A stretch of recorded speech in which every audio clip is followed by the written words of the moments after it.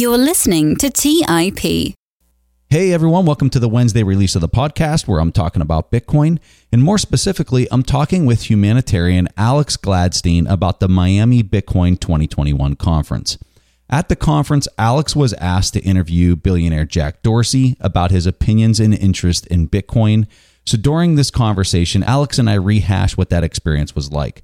Additionally, we talk about the petrodollar system, the big El Salvador announcement where they're officially making Bitcoin legal tender within their country, and much, much more. So with that, here's my discussion with Alex Gladstein. You're listening to Bitcoin Fundamentals by the Investors Podcast Network. Now for your host, Preston Pish.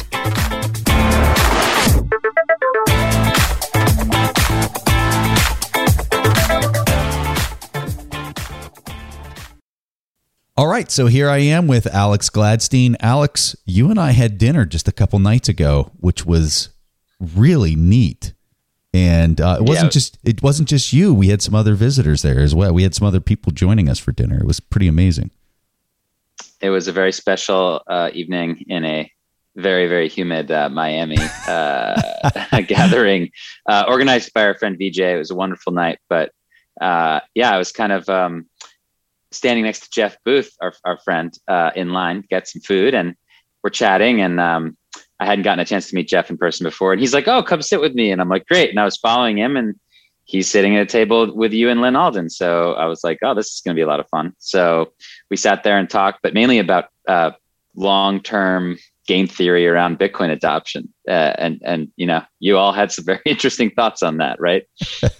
But then, lo and behold, a lot of the things we were talking about transpired about 36 hours later. So it's just been a crazy few days, man. That's all I got to say. It's been crazy.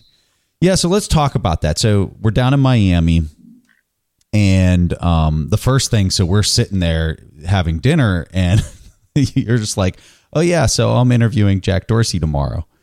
And I was like, yeah. I didn't know that you were the one interviewing him. Yeah. So how did that happen? Did he reach out to you? Did Bitcoin Magazine reach out to you? How did that transpire? So it's been a long road for that event, as we all know. It was supposed to be Bitcoin 2020. I was going to be a speaker at that event. I was very excited about that event. And then obviously the world shut down, and we followed David and his team as they, look, as an event producer myself, I know what they went through, and I'm really proud of the way they did things, and really impressed, and really, really, really just happy for them, because so many things can go wrong. I mean, they were doing it in LA, and as you know, about a year ago, that they were like, "No, we're pulling the ripcord on LA. We're going to Miami." And I think most of us thought that was going to be a really good idea. We didn't know what exactly it would look like. But it turns out that they were a lot of the speakers would remain. Obviously, I think most of us were excited. So I think it was I don't know, about 6 months ago, I got this message from them saying that, "Hey, we're excited about you speaking, but there's this opportunity that popped up." And basically, I guess Jack's team was interested in having someone like me interview him. So I was like, absolutely. I mean, what a once in a lifetime opportunity. So I've just been kind of mentally preparing for it for a long time. And I didn't know whether he was going to be there. There was this, honestly, until pretty last second, I thought he was going to be coming in virtually. So maybe he got some FOMO or something, but it was really exciting when I got the news that he was going to be there in person. And it was really fun to spend a few minutes, connecting backstage with him before we came out. I mean, also just what a packed morning of programming. Truly epic with Max and Michael and, the mayor and Dr. Paul and all the others. I mean, it was just the energy was really off the charts. So I'll never forget that day for sure. I thought it was really interesting. So I'm curious for you, were there any answers that surprised you when you were talking with him? Yeah. It was, I put a lot of time into thinking about the arc of what I wanted to do with him. And he, pretty much wanted to do it cold. Even when we were talking backstage, he wasn't it's not like he was asking me what I was going to ask him. I think he had an idea, but but it was cool that he was just ready for anything basically.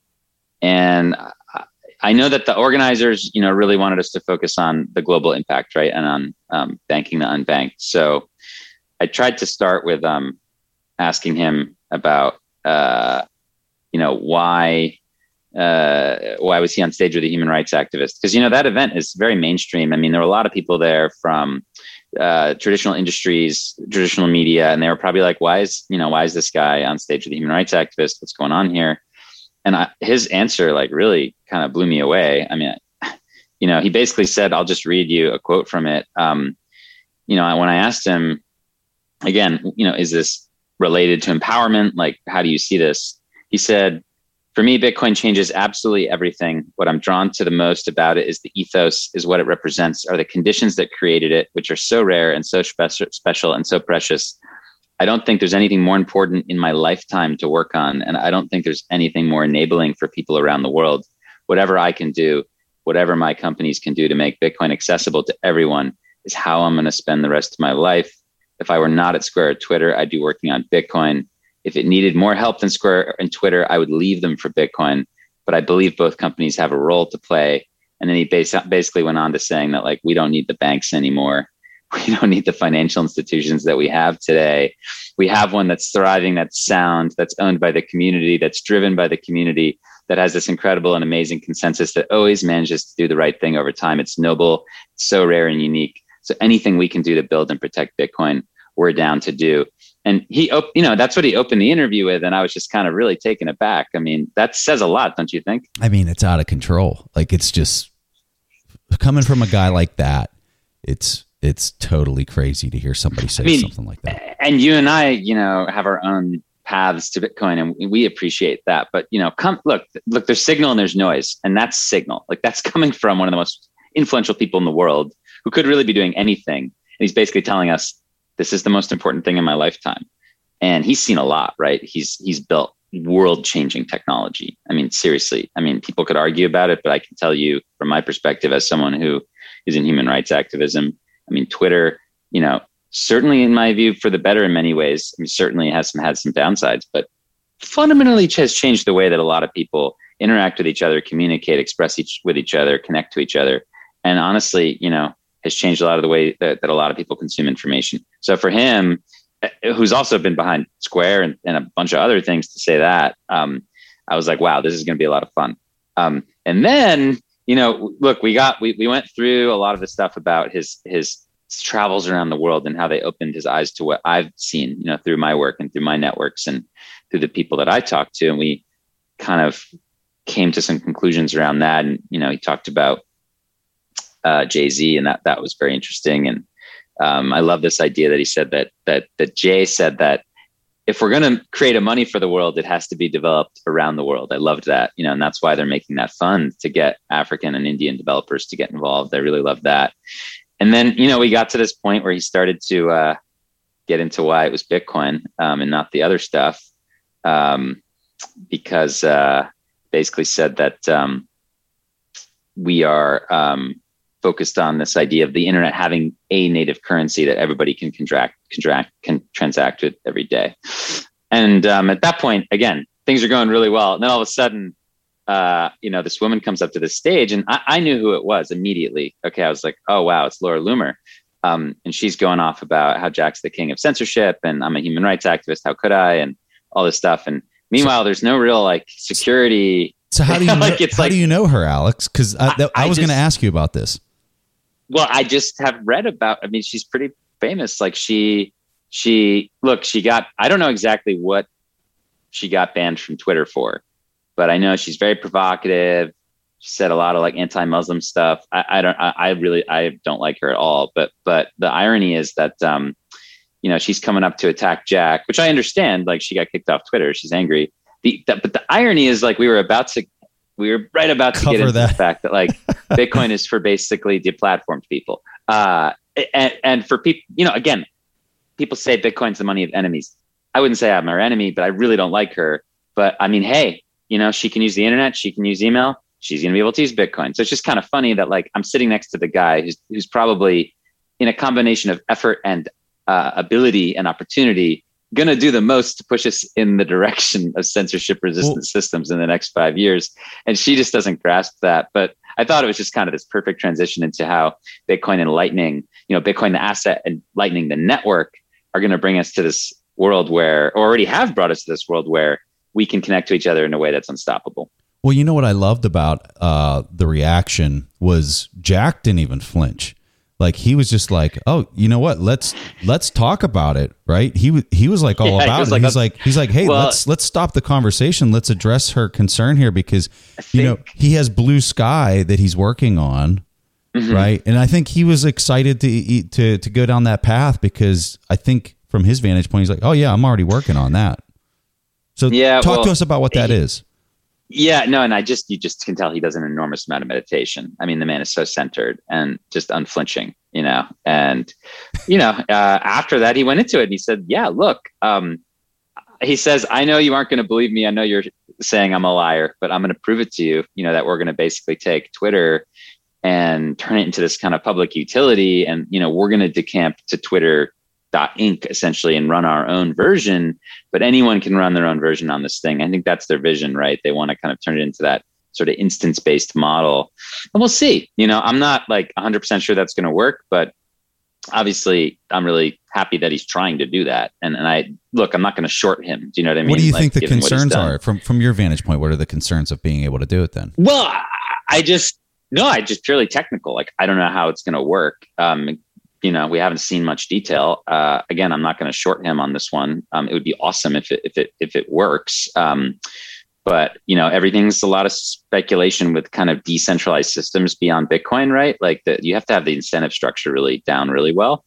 And I've used social media that's like similar, like Mastodon is popular with some Bitcoiners, but it just kind of lacks the same feel, and you don't go to it, So they're really going to have to pull off something incredible there. But hey, if anyone can do it, it's probably him and his team. So I think, but from there we went into thinking about how, and talking about basically Lightning powered apps, are already here, and we're using stuff like Sphinx, right? You guys are on there, and you're just sending unstoppable messages and payments, right? And we're streaming your shows, and we're tipping creators in this peer-to-peer way, in a way that no government can stop. And, those early videos of Andreas Antonopoulos way back when saying, oh, we're going to stream money. Hey, we're here. It's pretty exciting. So I think some of the infrastructure is there for that.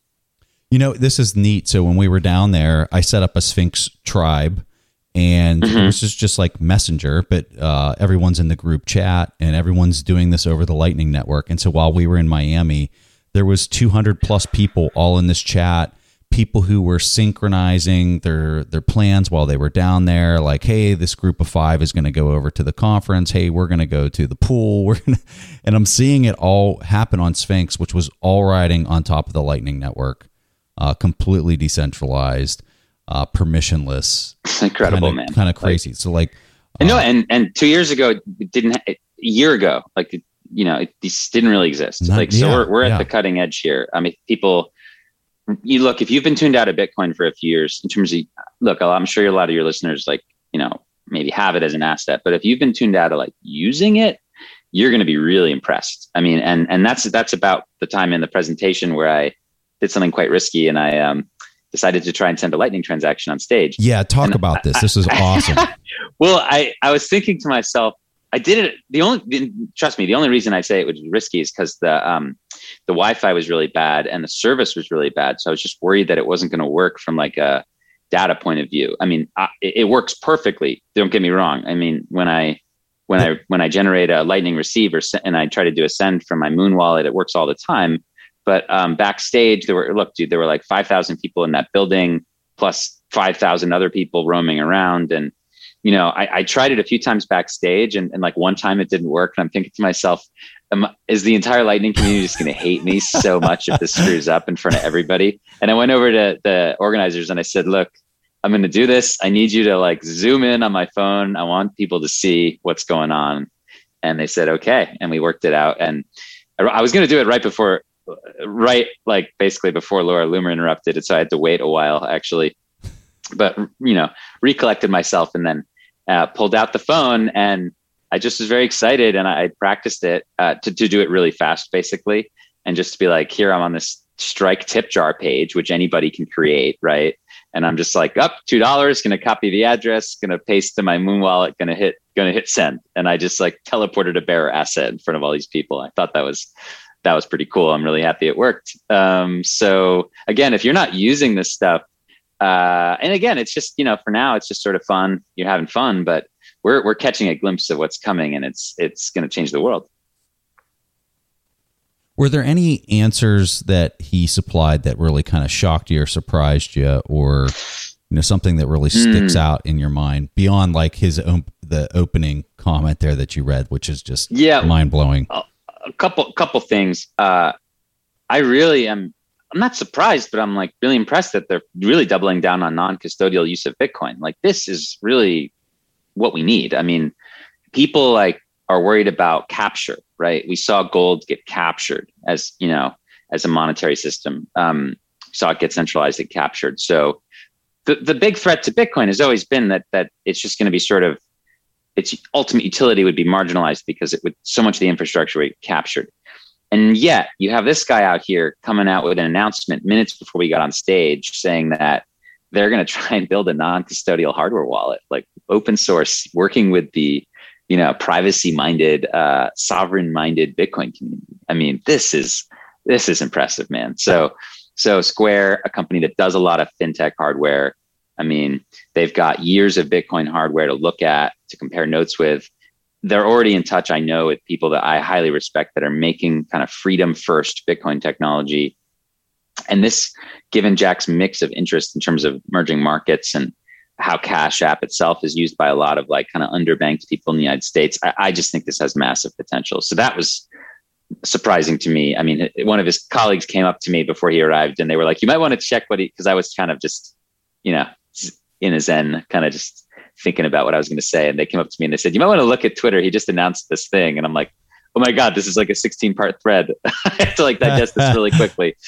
But that was, that's cool to see. So that was really surprising. Another one was, I brought up CBDCs and central bank digital currencies, and I brought up some of the things they might do. And he said, it was interesting for me to hear him say that he basically said, I think all the things you just mentioned in terms of what central banks are trying to do are just bumps in the road. We have a much better alternative in Bitcoin. Again, that's a very strong statement from a tech CEO. And then he kept saying, in Bitcoin, we have designs for privacy and freedom. The more that we, and especially our governments, which I thought was interesting, can realize that and get in the boat sooner, the better we all are. So he was basically straight up saying that governments should be pursuing Bitcoin and not CBDCs. And that's cool. I mean, come on. I mean, again, we can criticize him for a lot of things, but like, he could just easily not be saying these things. Like, so I think it's really neat. So that surprised me. He threw in a little comment about when I asked him about, we're getting the rent, you have the FUD dice, right? I'm sure maybe some of your listeners know there's FUD dice that Nick Carter and his friends created that just have all the different criticisms that keep rotating about Bitcoin over the years. So right now we're flipping from environment, we're flipping back to criminals. We're going right to ransomware as we speak tonight. It's like blazing hot. And there's people calling for the banning of Bitcoin because criminals are using it. And again, we'll switch to we'll probably go back to Tether next week, but it's just a rotation. But he says that I asked him about it, and he basically says it feels like there's probably something a little bit deeper when you're hearing these excuses. And he says he thinks it's about them losing their power. I'm like, again, wow, what a based comment. Like, yes, I mean, of course it is. We talked about energy, and, I wasn't, there was no surprises there because I've read the ARC Square paper. But again, I mean, he said, I think Bitcoin gives people more freedom to convert unused, wasted power into something that provides value for billions of people around the world. I mean, again, cheers to that. I mean, but you don't hear tech CEOs saying that. That's cool. I heard you ask him about proof of work versus proof of stake. Oh, yeah. We talked about that. Yeah. So I didn't really hear him get into too much of the nuances of the differences between the two. No, I have the quote right here. And I think it's very important because everybody, look, they're a Bitcoin only company. And a lot of people ask why. Look, like people have made so much money with Ethereum and all this other stuff. So I asked him, and he said the conditions that created Bitcoin, everything that went into it, from the proof of work model to the development model to no single points of failure, everything about it is why we're into it. There's nothing else that compares to it. And we have no interest other than making sure that we are building a native currency for the internet and helping in every way that we can. So all the other coins to me don't factor in at all. That's what he said. Yeah. So, I mean, that was interesting. Certainly. I agree. But again, interesting to hear such a mainstream figure say that. I think that's again, really some signal here amongst all the noise. And then just the last thing I'll just say is that at the end, and I clipped this and I put this up. I can share it with you, but I just love this quote so much. I actually asked him, because we're kind of getting to this area where people are starting to say that Bitcoin's going to be bad for the US. It's going to hurt like our monetary policy, whatever. So I kind of asked him about, whether or not you could say Bitcoin's good for America.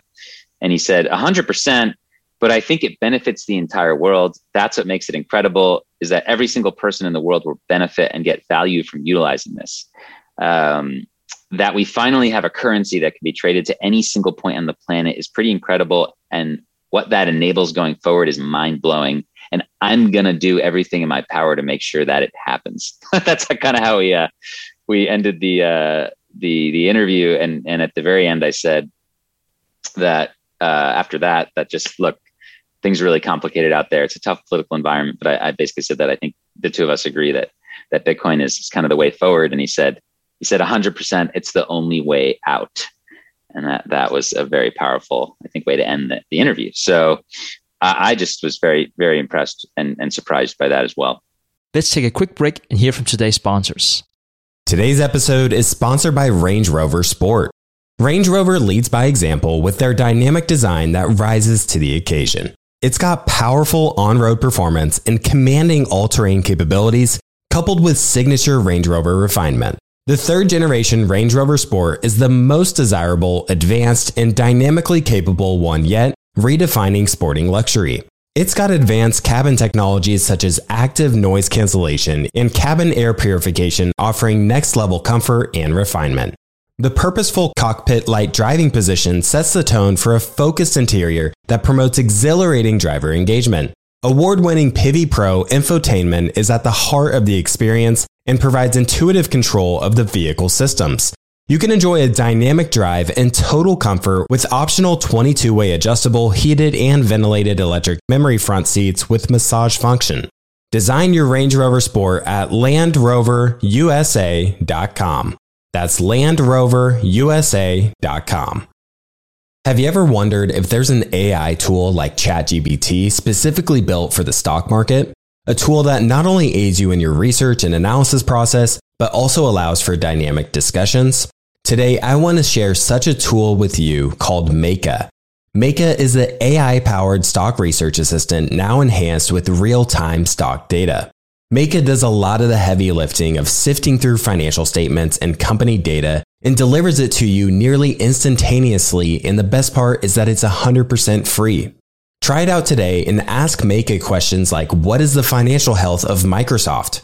How much cash does Copart hold on its balance sheet? What is the return on invested capital of Adobe, or millions of other prompts? Check it out today for free at Meka.com. That's MEYKA.com.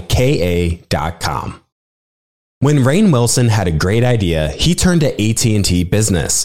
They assured him no matter how out there his idea may be, they had his back. So he came up with this, a talking pillow designed to put you to sleep, backed by a reliable network and the only network with built-in security controls.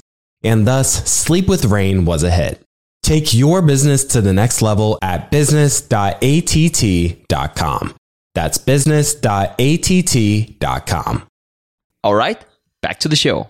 So I want to transition to an article that you recently wrote, Alex, because when a guy like Jack Dorsey says he thinks that it's the only way, quote unquote, out, I think what he's talking about is this petrodollar system that you went into a lot of detail writing this article. We'll have a link to it in the show notes. So talk to us about the petrodollar system, how it kind of came into place, and we can kind of go from there. Like really kind of start like from your conceptual understanding right at the beginning, and don't hold back. Yeah. So I think it's two things. First, the dollar system, which I'll get into in a second, but also just this global monetary system, which is being pushed more towards surveillance and control, whether by corporations or governments, Big Brother or surveillance capitalism. And I think that's kind of what he was getting at a little bit there, because we had just covered CBDCs. And I think that that's part of it, is just that like all the nations of the world, regardless of political leaders, regardless of what they use for money, there's this like, this like slippery slope towards kind of totalitarian control when you go digital. Like, it's just very hard to resist that temptation, even if you're a really good person in power. And I think that that's part of it. The other part is the American dominance of the world financial system. So, and that I think sets us up nicely also to get to the big news of the week. But yeah, so look, the U.S. has been monetarily hegemonic for a long time. I mean, after World War I, we just emerged in such better shape than the other nations, especially in Europe. We became the world's largest creditor nation. Britain began its imperial decline. That put us in a really good position in World War II. We had a lot of the gold. We were able to get our way at Bretton Woods in 1944. We were able to basically veto the British idea of a bancor, which would be like an internationally managed unit of account, like kind of what the SDR is today. And we were able to get everybody to agree to use dollars as the reserve currency. So like dollars around the world, which would be pegged to our currency at a rate of $35 per ounce of gold. So we like accumulated all the gold, and we were the custodian of the system. And look, things went pretty well for a while as we climbed out of World War II. But especially after JFK got assassinated in the late 60s, the world started to become really concerned about like the US monetary system and our ability to hold that peg. So the French especially were like very vocal about this. I mean, de Gaulle and his ministers, they called the dollar the exorbitant privilege. And look, Britain, I think in 67 or 68, they defaulted essentially on their currency. And I think France and some of these other countries looked around and said, I'm very concerned that the U.S. is going to do that as well. And they did actually, but Nixon was able to kind of, to sort of hold them over for a little while. But in the summer of 71, things just had gotten too much. Like the Vietnam War and the social spending from Johnson had pushed our basically debt to GDP ratio, higher and higher. And, our, basically gold versus our outstanding commitments had gotten really extreme. This guns and butter approach was very expensive. And the French actually sent like a battleship to New York City in August of 71 to get, or at the end of August, early September 71, to get their gold back, to redeem their gold. And the British asked for like a huge transfer of several billion pounds as well from Fort Knox to New York in preparation for withdrawal. So a couple of days later, Nixon went on TV, gave the Nixon shock speech, ended the gold window, and put us into the fiat world, right, where we've been for 50 years. So just the important thing to remember there is that like the rest of the world was basically calling our bluff on being able to hold that peg. And what's interesting is that already before this, both Keynes and this guy named John Triffin, economist, they realized there was going to be this issue if the U.S. became the reserve currency kind of hegemonically. And Triffin, it's called the Triffin dilemma. And it's basically this idea that like, in order to satisfy everybody else's needs around the world, you have to run like just an increasingly large deficit. And that's what ended up happening. And it was kind of like fueled and sustained by this thing called the petrodollar system, which came into play in 70, really in 74. After Nixon closed the gold window, the dollar depreciated by 20% against other national currencies, the major ones at least. So between 71, when he ended it in September 71 to summer 73, we depreciated 20%. So those concerns were founded by the other countries that we would not be able to hold things together. And that was a very inflationary decade. There was a lot of unrest. There was a lot of inflationary activity, obviously, as you all know. And Kissinger and Nixon had to figure out, a solution basically. So they hired this guy. I say hired because it's kind of funny because it's supposed to, you don't like hire someone in the government. You sort of appoint them. But they literally hired a bond salesman named William Simon from Salomon Brothers. He came into the government, and they upgraded him to the Treasury Secretary. And they basically said, dude, you need to sell some bonds. How are we going to finance all this stuff? Let's sell bonds. We can't raise taxes because Nixon was about to get impeached. He couldn't do it. So we had to get other countries to fund our stuff. It's as simple as that. And there's a really good book. Yes, it's very good, but it's very detailed and technical. But it describes this whole process. And it's called The Hidden Hand of American Hegemony by David Spiro. And it's kind of a niche thing, but you can get it on Amazon. And basically, this guy dedicated his life to writing about this because it was so buried after the 80s. People barely wrote about the petrodollar anymore, but it really was important, really like set the whole world up for what was to come. And Simon and Kissinger and Nixon basically said, look, we got to sell bonds. Who are we going to sell it to? And they looked around and they looked at the Saudis. And what had happened is that essentially because of the shift in power and oil production from Western companies to sovereign states, there used to be these things called the Seven Sisters. There was like these European and American corporate energy companies that basically like colonized in many ways these sort of other countries. They lost their power in the 60s, and by the 70s, OPEC existed, and it was on the rise. And Saudi Arabia had just come into its own as like the swing producer for the system. So they were really important, and they decided in '73, in reaction to both American agricultural policy and our involvement in the Yom Kippur War, where we supported Israel, they basically jacked the price up of oil from like $2 a barrel to over $10 a barrel, and they set an embargo on the United States, right? So after this happened, that's when Nixon and Kissinger and Simon were like, okay, we got to sell the bonds. So they actually tried to make peace with the Saudis kind of quietly. There was a bunch of conversations earlier in '74. By June of '74, Crown Prince Fahd came to DC. Nixon went to Saudi Arabia. Simon went to Jeddah. And by the end of the year, they had this like pact. And basically, it's basically the idea is called petrodollar recycling. Is the idea. And again, a petrodollar is a dollar earned by an energy exporter. And the idea of petrodollar recycling is that they take that dollar and they invest it back into U.S. debt, into U.S. treasuries. And that allows us to basically print money to finance our operations. And it allowed us to print money into oil, whereas the Soviets during the Cold War had to dig it out of the ground or buy it. I mean, it was a huge advantage. So with this system, we got that advantage. All the Saudis had to do was price their oil in dollars, which made everybody in the world pay them in dollars, create this huge artificial demand for dollars. And they had to recycle some of it back into debt. Okay. They also did this through the euro dollar system, which was, I wouldn't say small, but definitely got massive as a result of this and has created all kinds of other interesting effects on the world. But essentially, in return, they got protection, right? They got our promise to defend them, which is why they're still around today. That's why Trump and Biden won't go after they won't go after MBS, even though we know he killed Khashoggi and tortures female political prisoners and is, destroying Yemen. We won't do it. All we'll do is sell Raytheon stuff to him. Like we continue to arm him. So the deal was you denominate the oil sales in dollars and you reinvest that, you recycle that back into treasuries so we can keep our guns and butter going.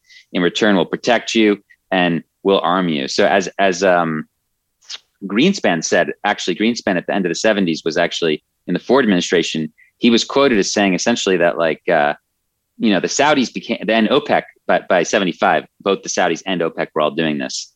That essentially the OPEC had become, non-market purchasers of U.S. treasuries, and we became non-market sellers of weapons, right? So this was not, Spiro's book is all about how this was not a free market outcome. This was very much a political outcome driven by the U.S. government. And it did very well for the U.S. in the fight against the Soviets and for people in our country that are of particular classes, like in defense, technology, services, basically coastal elites. But over time, it was really, really bad for people lower in middle classes, really hollowed out over time our export base, Rust Belt stuff, obviously. Also very bad for a lot of the developing countries who all of a sudden were saddled with a lot of this like dollar denominated debt that was really hard for them to pay back. And it forced them to focus on that instead of investing in their own countries. So that's kind of the setup. And we didn't, like, after we defeated the Soviets, we didn't change the system. We didn't have like another Bretton Woods. We just kept it going. And we continued to protect the Saudis. Obviously, the first Gulf War was like much more clearly about that, right? The second Gulf War, though, was interesting too. And Lynn Alden has written about this a little bit, and Nick Carter talks about this. But like, we needed to protect this petrodollar system. And guess what? Saddam was a threat. I mean, he started the petro-euro. October 2000, he said he was going to sell 5% of the world's oil in euros by 2002 through the Oil for Food program. He was selling 5% of the world's oil in euros to France and Germany. And 6 months later, we went in there and we took them out. And, by June of 2003, that new regime was selling oil in dollars again. And this was not like Howard Feynman in Newsweek wrote about this at the time. After we went in there, he said that, the big debate afterwards in May of 2003 wasn't whether to keep looking for the WMDs, which didn't exist. It was what were we going to price the oil in, and the dollar won out. So, I mean, there's a couple other reasons I think that that's interesting, because we were at such a hyperpower moment in our history. Like, we're not anymore. And I think that's important to note, that the petrodollar system is unraveled. I think Luke Roman has done a really good job explaining that. Basically after the OPEC nations, became less powerful economically when the price of oil fell in 82, all through the 90s, other countries stepped in and started doing the recycling, like Germany, Japan, eventually China. But in 2003, we could really throw our weight around. We were like the hyperpower. And none of the official explanations for that war made any sense. I mean, there was no connection to Al Qaeda. It wasn't about Iraqi freedom or human rights, and it certainly wasn't about WMDs. There weren't any, and it wasn't about countering Iran either. I mean, we had backed Saddam in the 80s in the Iran-Iraq war to counter Iran. So I don't know, man. It's really interesting to think about, but I guess the conclusion is that the U.S. And I think some people have put this well. Even if economically people want to debate the value of the petrodollar, and the pricing of oil as it relates to the whole global economy, and some people say it's not that important, U.S. policymakers have think it's very important, and they've acted on that. And I think that's the important takeaway there. David Graeber says that in his book Debt, which probably most people here wouldn't agree with, but the ending is very good. There's about 20 pages at the end of Debt where he goes into this and talks about why Nixon floated the dollar and all this stuff. So, I mean, look, here we are today. Nobody's really buying our treasuries anymore. We're the biggest buyer of our own treasuries. That system's kind of collapsing. We're not even going to sanction the Russian head of Nord Stream, who's going to be helping Russia and Europe start to trade energy in their own currencies more and more and more. There's not a whole lot we can do to China and Russia in that regard. And then, here we are with Bitcoin, right? So, I mean, look, if it was the 70s or 80s, I think you'd see very aggressive action from the U.S. against countries that are trying to change the petrodollar system, which pins together this huge artificial demand for dollars, and the fact that there's still 90% of the world's trade, 60% of the world's reserve currency held in dollars, 40% of the world's debt still held in dollars. So I think that we would be very aggressive about this back then, but we're just so overstretched, and we just are so thin at home that I don't think we can do it. And that, I guess, leads us to the final piece of this conversation, which is what's happening geopolitically today with Bitcoin, right? Yeah. So let's talk about Jack's big announcement. And now we're talking. Yeah. Now we're talking about Jack Mallers, not Jack Dorsey. Yeah. So yeah, lay it on. So for folks that weren't there, just kind of explain Jack's background, because I know he's been down in El Salvador for I think a few months now, like really kind of making things happen on the ground, right? Sure.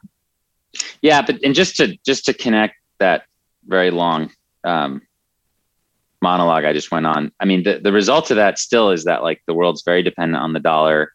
El Salvador is dollarized country, and there are pros there, but there's also cons. And again, they're entirely reliant on U.S. monetary policy.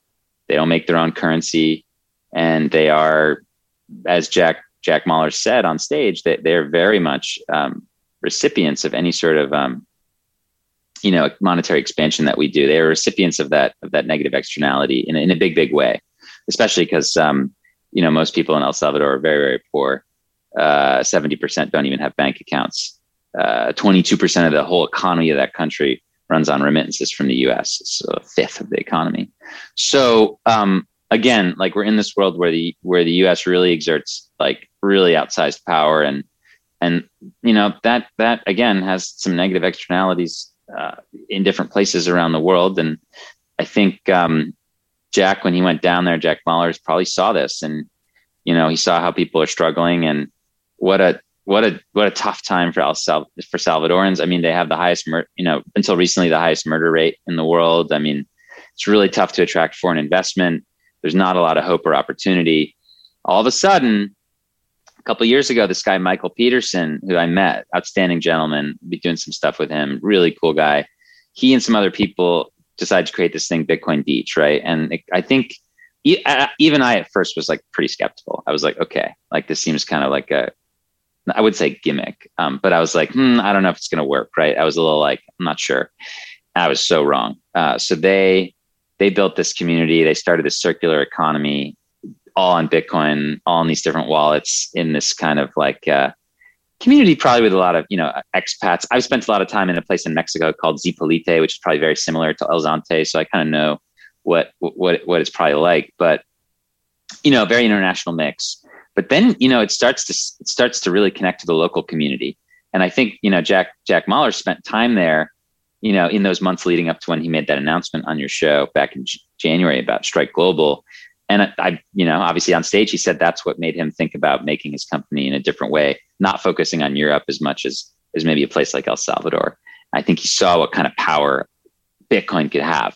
And I thought that actually Ross Stevens explained this really well in this interview he did recently in a very powerful way, just to think about the fact that like all these people, like 22% of the whole economy comes from remittances. There's only a handful of like Western unions in the whole country, and 70% of people don't have bank accounts. So that means they're going on a bus for like 3 hours to like go to Western unions, like get their money in cash, and like very dangerous place, a lot of murder, theft, like they're risking everything for that.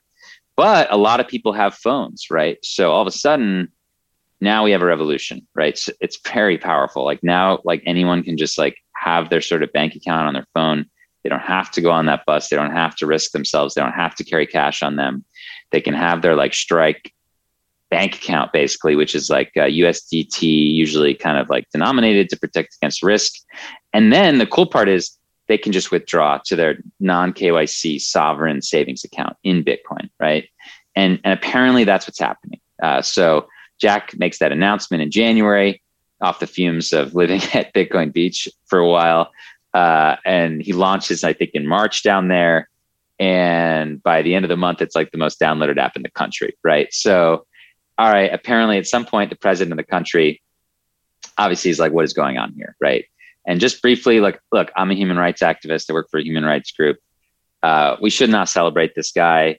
I think we should be open-minded about what happens. I mean, look, like bad rulers can do good things. Like look at the Magna Carta. Do you know what I mean? Even they could be forced into doing good things, but also people can change, right? So we'll see. But as of now, we should be very skeptical. The guy has like, sacked judges. He has, and imagine like, Biden doing this today. It'd be like if Biden just went and just got rid of 2 Supreme Court justices because he didn't like them. Okay, so that's essentially what happened. He also went into the assembly last year with his troops to force them to pass a bill that he wanted. So imagine Biden doing that today to the Congress. So you can start to see this guy is we need to reserve some judgment here. He's let's not place any crown on this guy yet. I mean, I would not do that. I would be very skeptical about him at least, but the policy, man, the action. So I'm sitting there in the audience. Jack goes on stage for this big announcement. Everybody's like, "Oh, it's going to be lame." And I was like, I don't think it's going to be lame. And he announces that he goes through this whole thing that I just kind of went through about what a rough spot El Salvador is in. And and how we could make a difference maybe with Bitcoin. And then he plays the video of the president saying they're going to pass a law making it legal tender, and that they're going to that they're adding it to the reserve. And man, the place goes wild. I'll never forget that moment. It was really amazing. And now we've just been living in this new world where I just don't think anybody in Bitcoin was realistically expecting us to go from, really no inflation hedge narrative on the main street at all, to Michael Saylor doing his thing, to Elon doing his thing with Tesla, to a nation state doing it in about a year. I mean, that's just such blinding pace. I mean, I think people like me maybe thought that would take several more halvings to happen. And I was just apparently extremely bearish. So here we are, this guy, Bukele, he's the Michael Saylor of nation states. Is he just narcissistic? And did he just realize that this would make him famous? Because it's made him really freaking famous, right? So maybe that's just it. And that's fine. Or does he get it? Does he get like the deeper geopolitical thing here where his country can be this geopolitical first mover? He can attract foreign investment. He can lure people in to this country that's had such a hard time, and he can connect people to banking services and have them own their own money in a way that can't be debased or remotely confiscated. I don't know. It may not matter. Like, it may just, Bitcoin may work in its incentive structure enough so that it's okay that he's just narcissistic and just selfish. It's kind of like he's taken the genie out of the bottle. And the last thing I'll just say on that is the last 3 days in El Salvador, this is like anybody's talking about. I mean, I was talking to a Salvadoran today, and he's showing me all these articles in all the major newspapers. And it's just like, everybody's like, what is Bitcoin? What is our president talking about? It's what people are talking about in barbershops, in taxis, like on the street. Like, this is not going away. You can't put this genie back in the bottle. So, I mean, that's the network effects that you're not really seeing. And this is spreading, man. I met some people in Miami.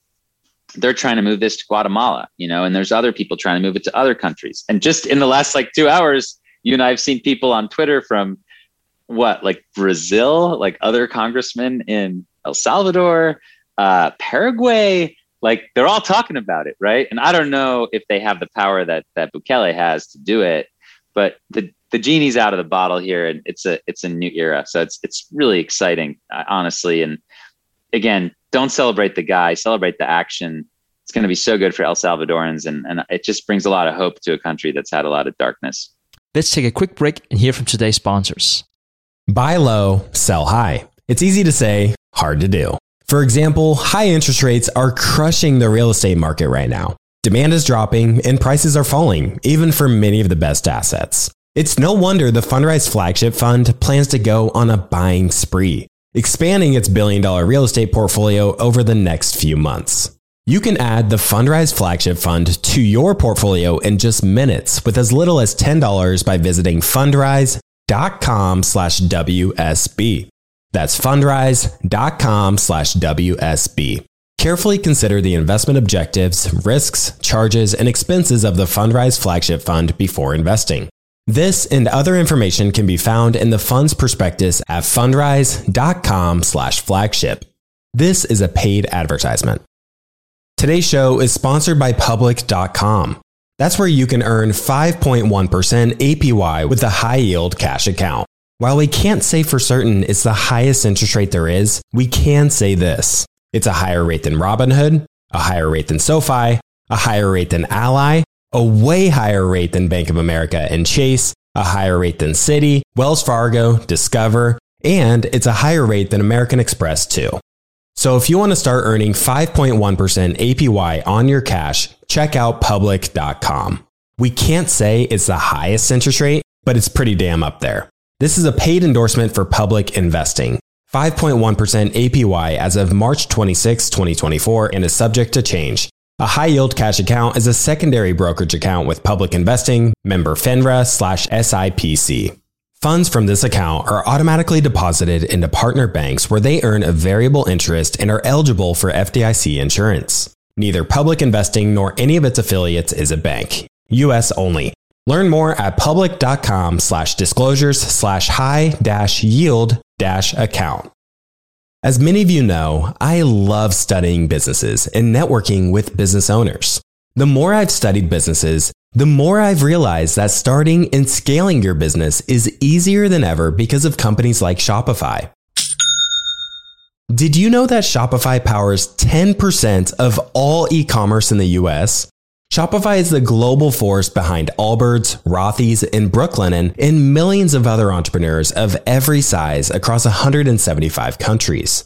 Shopify is the global commerce platform that helps you sell at every stage of your business, from their all-in-one e-commerce platform to their in-person POS system. Wherever and whatever you're selling, Shopify's got you covered. Shopify even helps you turn browsers into buyers with the internet's best converting checkout, up to 36% better compared to other leading commerce platforms.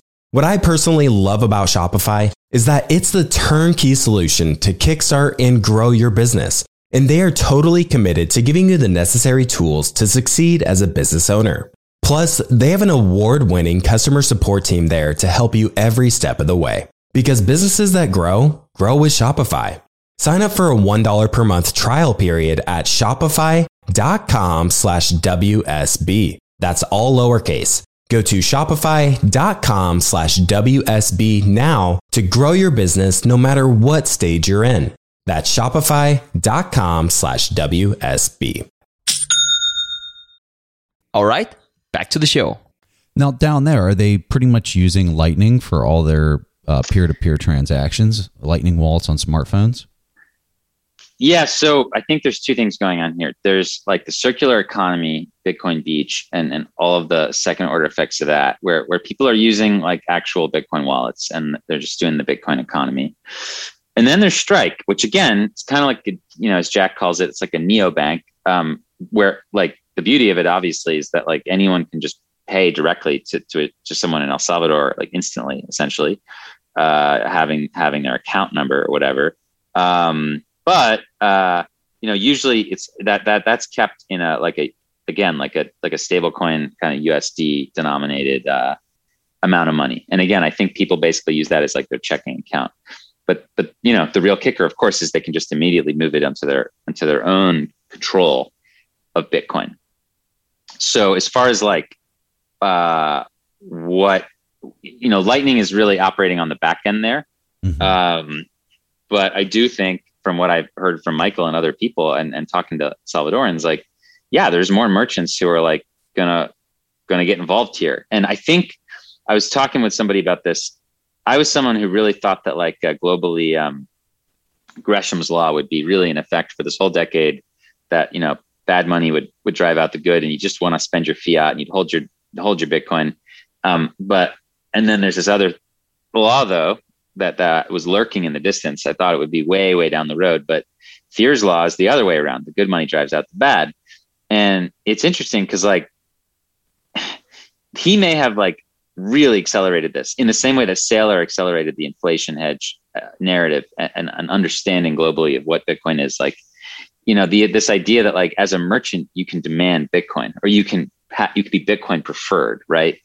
I mean, you're already seeing this pop up in parts of El Salvador. That's just going to accelerate, right? So then all of a sudden, then you got to spend your Bitcoin. Like if you're being offered a discount on it, or if some places only take it, some people start selling their real estate for it, which I know you've talked about. I mean, all of a sudden that's in play now, as opposed to in 3 halvings or something.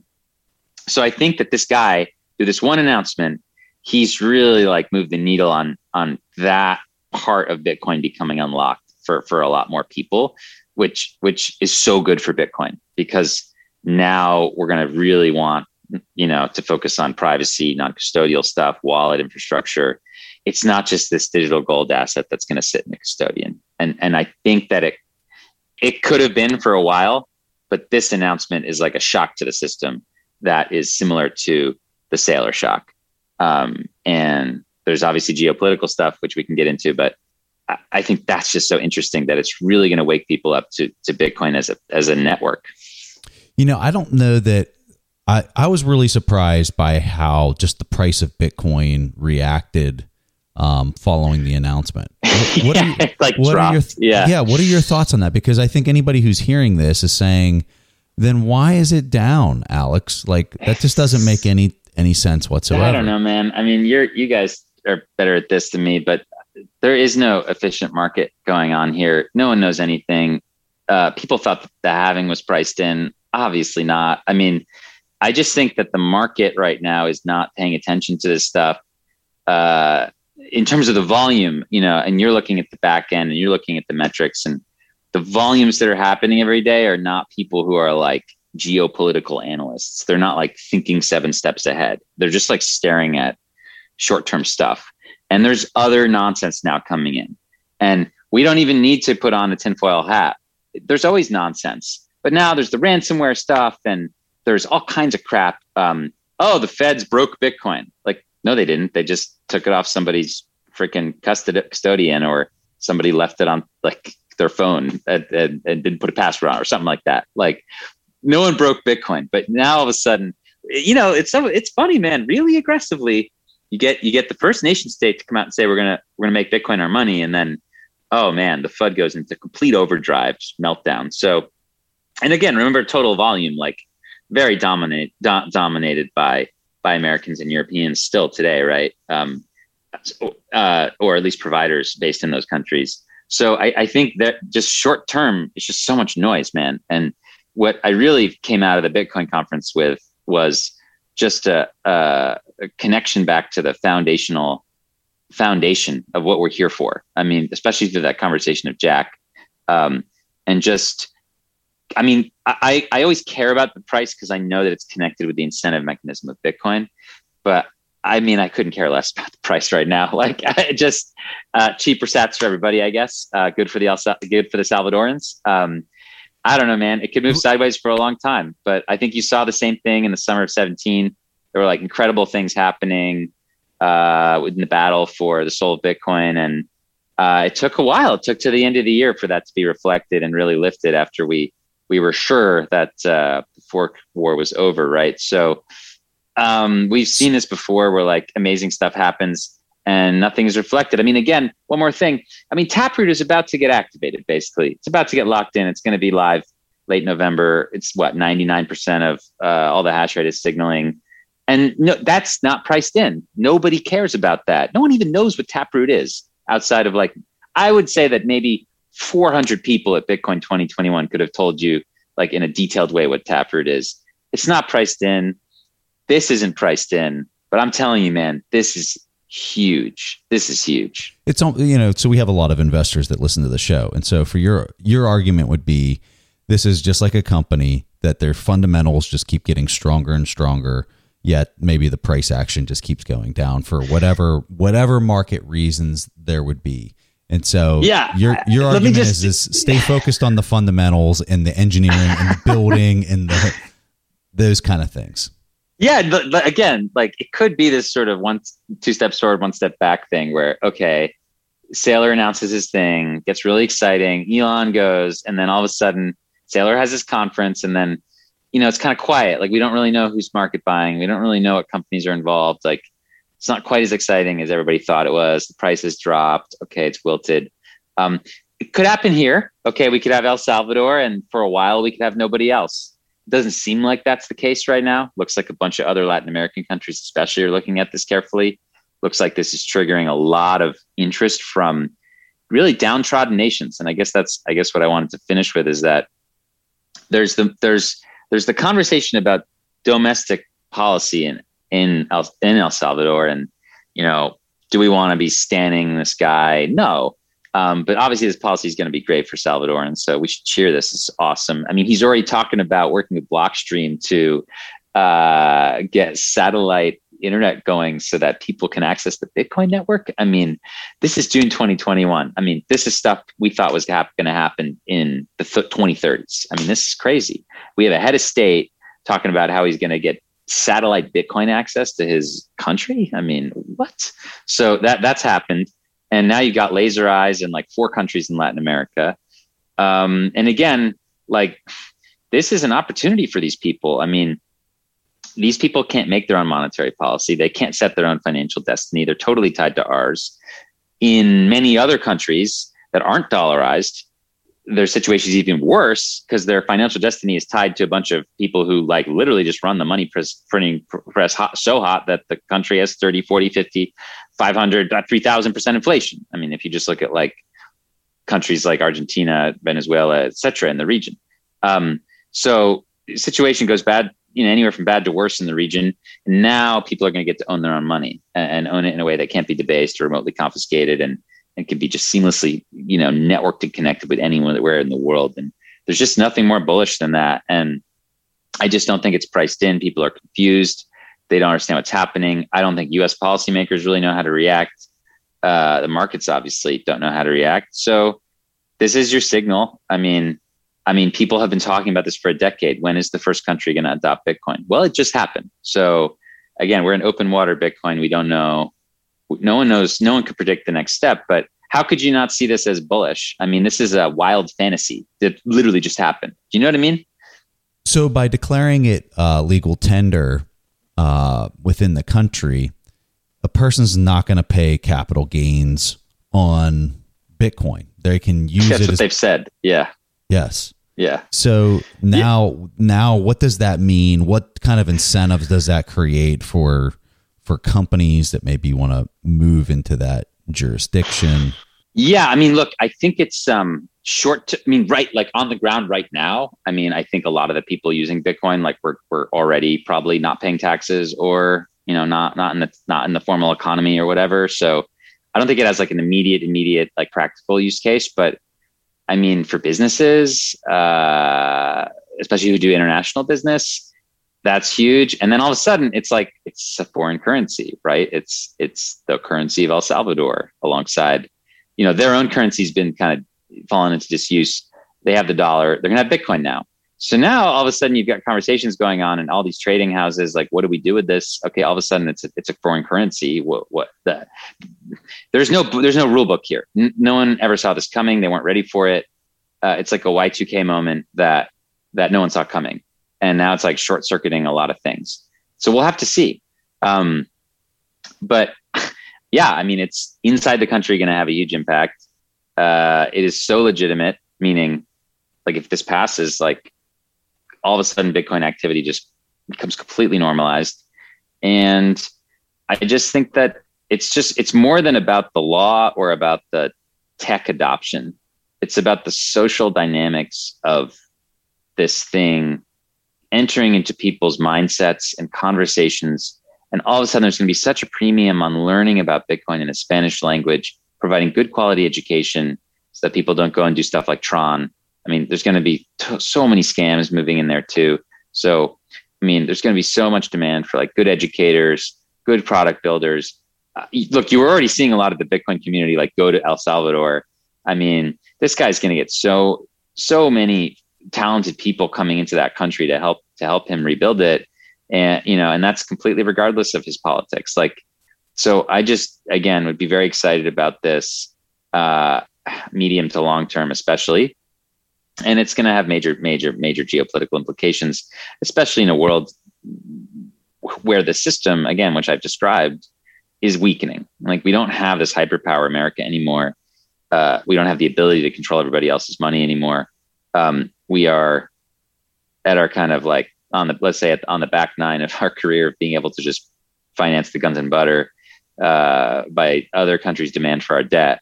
That is really, really declining. So it's kind of time. You can't stop an idea whose time has come.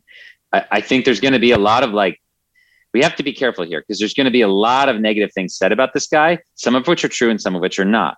There's going to be just like, whenever there's good stuff happening in Bitcoin, there's a lot of like, counter kind of noise. That's just going to really test our sense making here because, oh man, this guy already, there's articles about how the IMF isn't going to like this. And there's going to be a risk premium on the bonds. And there's going to be complications with this country, getting the rest of its loan from the IMF, and Washington's not going to be happy. And yeah, I mean, there's going to be really serious consequences for this country that stuck its neck out, right? So we'll have to see. But you know what? If these other countries follow quickly enough, then there's not so much we can do. But man, it's going to be really interesting to watch geopolitically. I just hope people can understand that this is not some stunt. Like, regardless of what happens in the capital, this thing's gonna have massive, massive implications for the average Salvadoran. And I couldn't be more excited for them. I mean, they deserve it. They've been through such a brutal several decades. This is some serious hope that's coming here. So let's stay tuned and let's keep our eyes open. Alex, final question for you. Was there any panel or topic or something that you heard during the conference that just kind of like really piqued your interest or that you found kind of fascinating? I've just been very interested in mining lately. I think mining is this really misunderstood thing that is going to totally transform our world. And touched on it briefly with Jack, but outside of panels, I got to talk to a lot of miners and got to learn a lot of things. And similar to Taproot, we've got this thing that's really interesting called Stratum V2, which is like basically a way of putting power back in the hands of miners out of the hands of pool operators and making the whole thing a lot more decentralized and censorship resistant. And this thing's going to happen too. And it's just going to help us like move into a situation where, kind of as Jack said, like we can start taking advantage of all this like waste that happens around the world and all these stranded resources. I learned from these people just about how, man, like, for example, like you could power all the Bitcoin network just on the methane emissions from landfills alone. You could power the Bitcoin network just on pretty much the power of the nuclear plants that the US is decommissioning this year alone. You could power the Bitcoin network with one nuke plant that's in Japan alone. Like this public conception of Bitcoin is this thing that's going to destroy the environment is so off base, so wrong. And I think it's just all about the mining community being a better like explainer of what they do and how they work and what they're doing. And some people are helping with that. But I would say in general, it's just learning more about the really incredible transformative power of mining and what that's going to do to the world. I mean, that was a real kind of eye opener for me. All right, Alex, I hit you up last minute to do this and you were just so accommodative. If people want to learn more about you, they want to learn about your mission that you are doing, please give them a handoff and let them know how they can help. Yeah. So look, a lot of your listeners, maybe you came to Miami, you felt the vibes. Vibes don't lie. It was really strong. It's a really exciting city right now. I think it embodies a lot of the technical innovation, the freedom we want to feel, the openness. I think a lot of us want to go back. So I've got a reason for you to go back. October 4 and 5. My organization, the Human Rights Foundation, is organizing the Oslo Freedom Forum 2-day event. First day will be a lot of TED Talks, really inspiring performances, music, art from people fighting for freedom around the world. It'll blow your mind and really just make you reassess everything. I mean, this is an event I like to call a bubble burster because it completely just shatters your bubble about how you think the world works. And the second day is very interactive. We're going to have a Bitcoin track where we're going to have Bitcoiners from all around the world come and mingle with like activists who aren't Bitcoiners yet. These aren't no coiners. These are pre-coiners. And we're going to have sessions like the political history of Bitcoin. We're going to talk about, multi-sig. We're going to talk about Lightning. We're going to talk about Bitcoin Beach and circular economies. We're just going to try to give as much content into the hands of the human rights community as possible to help them on board to this. And I'd love for people to be there. I'd love for you all to help support it. You can check it out at oslofreedomforum.com. You have to apply to attend, but write in why you want to come, and we'll send you the registration link. Or again, you can support our general mission at href.org. I thought it was really cool. Right before Miami, we gave away through the support of generous donors, like people like you. We gave away $210,000 to Bitcoin devs from all over the world. They were from Nigeria, Korea, and India, as well as a guy who's taken all the great stuff from Parker and Safe and Breedlove and everybody and translating it all into Arabic. We gave him a bunch of money and he was very happy, and I'm pretty happy too.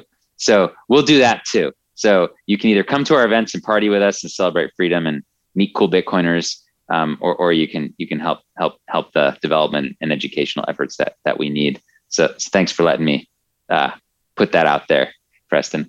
Absolutely. And love having you on, Alex. This is always fun. And we'll have a bunch of this stuff in the show notes. So everyone, thanks for listening. And Alex, thanks for joining us. Thank you.